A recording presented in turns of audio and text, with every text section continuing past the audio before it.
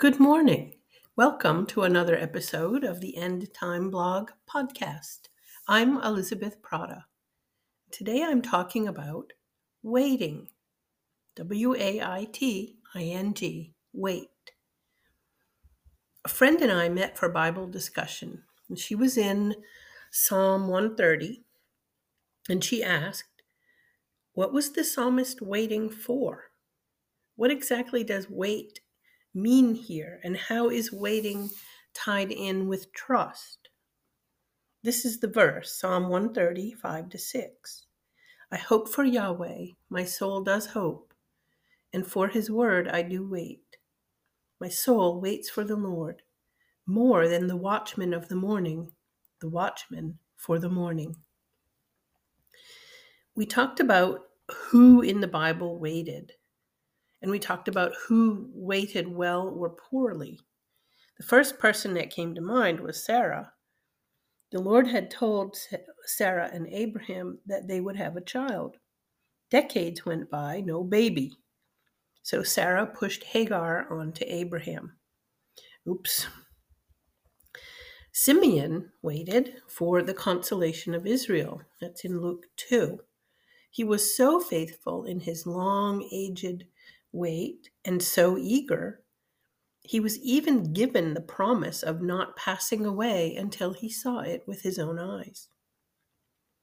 We talked about Hannah, who waited and waited for a baby. She waited well, and we discussed her prayer that shows us women these many thousands of years later how well she did wait.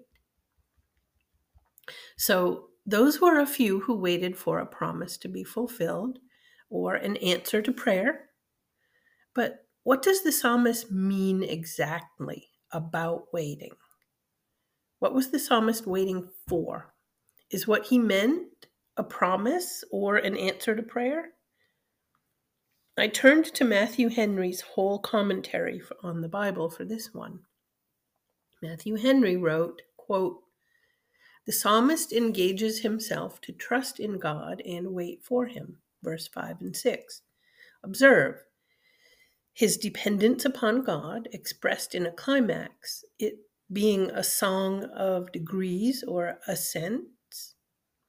I wait for the Lord, from him I expect relief and comfort, believing it will come, longing till it does come, but patiently bearing the delay of it, and resolving to look for it from no other hand. My soul doth wait. I wait for him in sincerity, not profession only. I am expectant, and it is for the Lord that my soul waits, for the gifts of his grace and the operations of his power. And Matthew Henry on Psalm 135 and 6. After we finished our coffee over Bibles and laughed and talked a good while, I headed home with the thoughts of waiting still on my mind. I pondered the question that we had discussed: which person in the Bible waited the best? Well, it came to me. I know who displayed infinite patience in the wait and perfect trust in God while doing so. Jesus. Before time began, the Father said he would gift his Son with a bride. And so an intra-Trinitarian council was held, and the three members of the Trinity discussed redeeming humanity. And this occurred before the world was made and prior to any humans having been created or born. Ephesians 1, 4-6, and Psalm 2:7. So how long ago was that? We do not know. Long, long ago. And then history began. We have the garden, the fall, the long era of promise of redemption. Redemption came to earth, and he is still building his bride soul by soul. So, thousands of years. Jesus was promised a redeemed humanity for his very own, what we call the bride, and he is still waiting. He incarnated and did the work the Father gave him to do. He performed it perfectly and patiently. He died and rose again and descended, and Jesus is still waiting for the bridal party to be complete. He is waiting for his Father to say, "Son, go get your bride." John MacArthur said in his sermon, quote, "Why would God do that? Because he loves the Son. In the 17th chapter of John, the Son celebrates the mutual love that he has with the Father. And love gives. And the Father determines in his eternal love within the Trinity that he will express his love for the Son by giving the Son a gift. And that gift is going to be a redeemed humanity. If you will, he gives his Son a bride. In the ancient world, MacArthur continues, fathers chose the brides for their sons. That's the way it was done. Nobody chose for themselves. That was the father's responsibility. And here you have the divine pattern as God determines that he will choose a bride for his son. It's a way he determined to do it, that he would give to his son a redeemed humanity. And one last quote from MacArthur.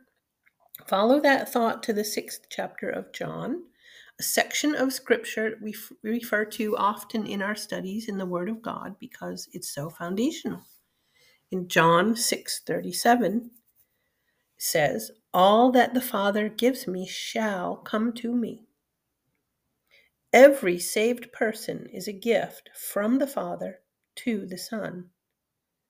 The Father determined in eternity past he would give the Son a bride. And the Bible tells us he actually wrote down the names in the Lamb's Book of Life, knowing that even before the foundation of the world, the Lamb would have to be slain to pay the price for that redemption. And MacArthur, from his sermon, The Doctrine of Election, Part 3. Jesus is patient as he waits for that promise of a bride for him to be fulfilled. And he trusts the Father perfectly as he waits. He knows that all who are promised to him will be given to him, as John 6 says. What a day that will be when God sends his Son to scoop up his bride, and as one body we ascend to heaven to celebrate with the Lamb at his supper. Revelation 19:9. Jesus is always our best model for anything and everything. So the question, who waited longest and best? Jesus. Who trusted most faithfully in the waiting? Jesus. He is the Alpha and the Omega. Here I'll mention some further resources, and I'll put those links in the notes to the audio. Charles Spurgeon wrote an exposition of every psalm. Did you know that? It's called The Treasury of David. And this monumental work is online in several places, and I'll post 2 of them.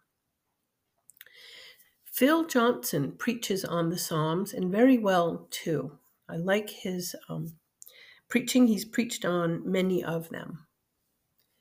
And Scott Aniol of G3 Ministries recently wrote a book on the music of God, which is the Psalms.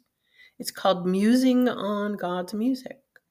And here is a discussion about that book in the podcast called Honest Conversations in Black and White, and it's episode 6. Of course, you can also look up the book itself, once again called Musing on God's Music. So that's what I advise all the ladies that I talk with, the ladies on the blog who read this or listen. Ask questions of the Holy Spirit to yourself as you read. Why is this word here? What does wait mean? Who waited best? These kind of questions Glorify the Lord because it means you want to dig deeper into His Word, and the Holy Spirit will, as you study, illuminate the Word to you, not audibly, but through study and prayer. Go deep, ask questions, and look for the answers. Well, this has been another episode of the End Time Blog Podcast. I'm Elizabeth Prata. Thank you for listening, and I hope you have a great summer day.